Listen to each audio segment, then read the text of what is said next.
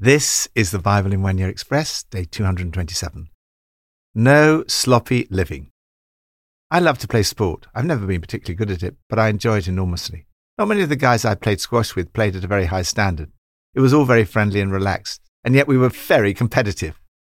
Even the level we played at required strict training. I've had to train and play regularly.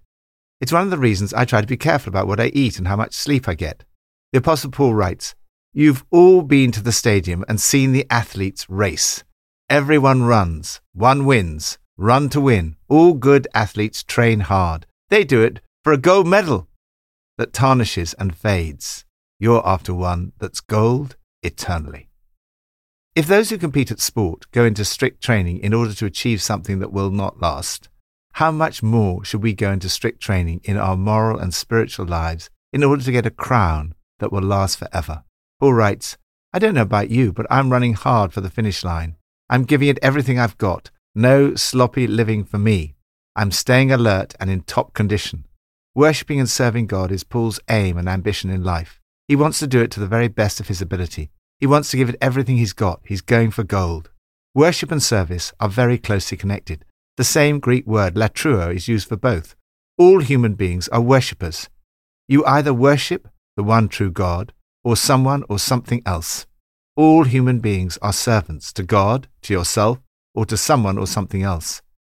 In the passages for today, we see the importance of worshipping and serving the one true God with all of our hearts and beings, giving everything we've got. No sloppy living. From Psalm 97. The Lord reigns.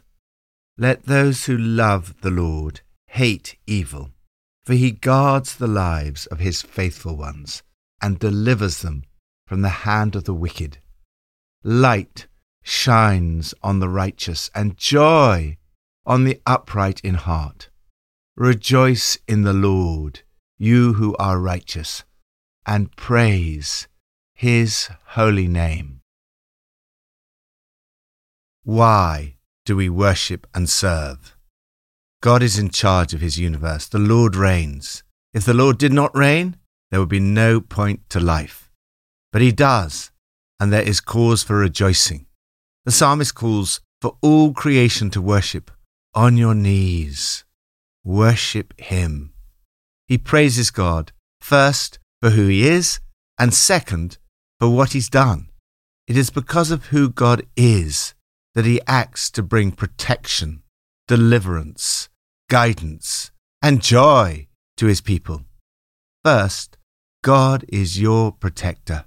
He guards your life. Those who love him, he keeps safe. Second, God is your deliverer. He delivers you from the hand of the wicked. He snatches you from their grip. Third, God is your guide. He sheds light on you. He guides and convicts, opening your eyes.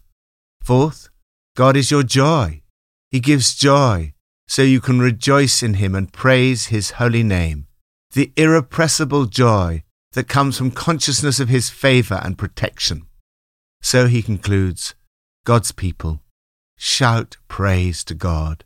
Give thanks to our holy God. Lord, thank you that you are my protector, my deliverer, my guide, and my joy. New Testament, from 1 Corinthians 9 and 10. Though I am free and belong to no one, I have made myself a slave to everyone to win as many as possible. To the Jews, I became like a Jew to win the Jews. To those under the law, I became like one under the law, though I myself am not under the law, so as to win those under the law. To those not having the law, I became like one not having the law, although I am not free from God's law, but am under Christ's law, so as to win those not having the law. To the weak, I became weak to win the weak. I have become all things to all people, so that by all possible means I might save some. I do all this for the sake of the gospel, that I may share in its blessings. Do you not know that in a race all the runners run, but only one gets the prize? Run in such a way as to get the prize. Everyone who competes in the games goes into strict training. They do it to get a crown that will not last, but we do it to get a crown that will last forever.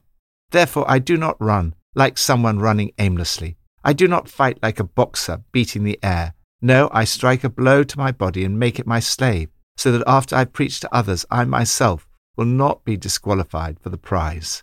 So if you think you're standing firm, be careful that you don't fall. No temptation has overtaken you except what is common to humankind. And God is faithful. He will not let you be tempted beyond what you can bear. But when you are tempted, He will also provide a way out so that you can endure it. Whom do you worship and serve? Until the love of God changes our perspective, most of us are slaves to ourselves and to our own bodily appetites. Paul is the opposite. Because of Jesus Christ, Paul made his own body his slave and made himself a slave to everyone. Paul says, I have become all things to all people so that by all possible means I might save some.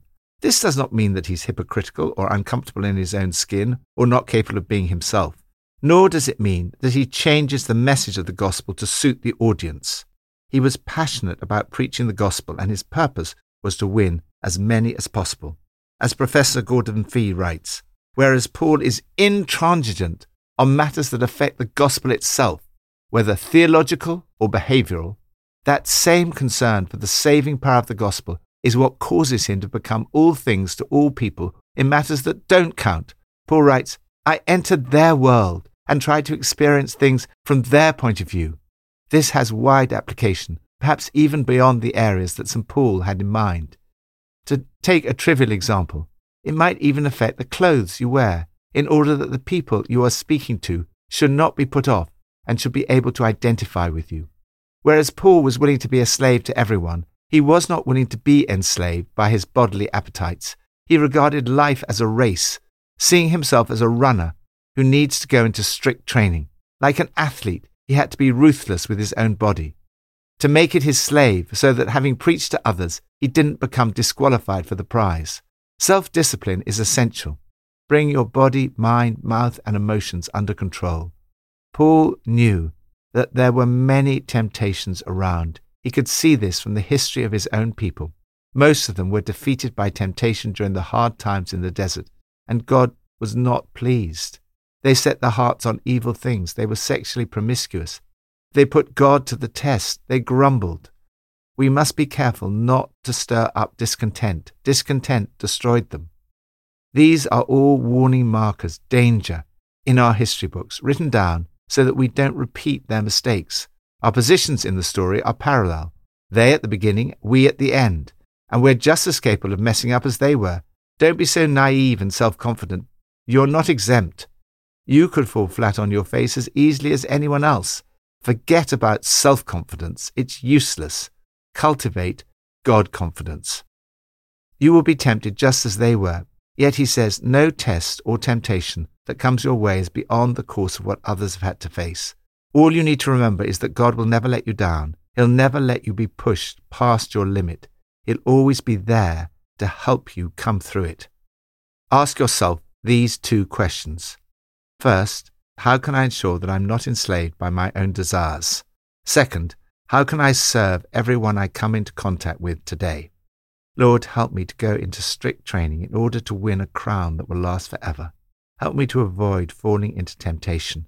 Help me to worship and serve you, and you alone. Old Testament, from 2 Chronicles 2-5. Solomon gave orders to build a temple for the name of the Lord and a royal palace for himself. The temple I'm going to build will be great, because our God is greater than all other gods. How do you worship and serve? One of the things I love and admire about many of the churches we've had the privilege of visiting is the model they set in terms of excellence in their worship. We try to emulate the great attention to every detail of their music, welcome, and recruiting and training of volunteers to ensure excellence in our worship. I love the diversity of worship that is found in different parts of the church. Ultimately, style is not important. Our worship should be excellent. It should be a high priority in terms of the use of our resources, because we do it in honor of God. As Solomon began building the house of worship in honor of God, he says, "The house I am building has to be the best, for our God is the best. The house I'm building is going to be absolutely stunning, a showcase temple." Achieving excellence took a great deal of material, time, and effort. It required extraordinary attention to detail. The smallest details must be of the highest quality in God's service. This is why they use so much gold. Winners at sporting competitions receive gold medals because gold represents the very best. So when you're worshipping and serving God, give your very best. As Paul writes to the Colossians, "Whatever you do, work at it with all your heart, as working for the Lord, not for human masters." It's the Lord Christ you are serving. The preacher, Charles Spurgeon, was once talking to a cleaner who'd recently become a Christian. Spurgeon asked her what difference Jesus had made. Rather timidly, she replied, "Well, sir, I now sweep under the doormats."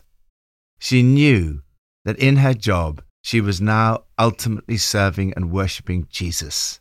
No sloppy living.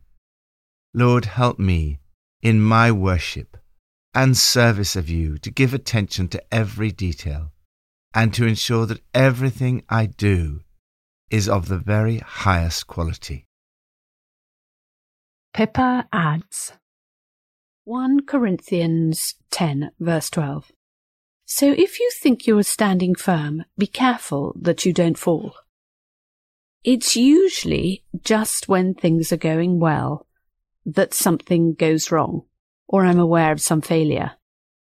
We have to live careful lives, not in a fearful, restrictive way, but by making the most of every opportunity, being rooted in faith and full of hope and courage.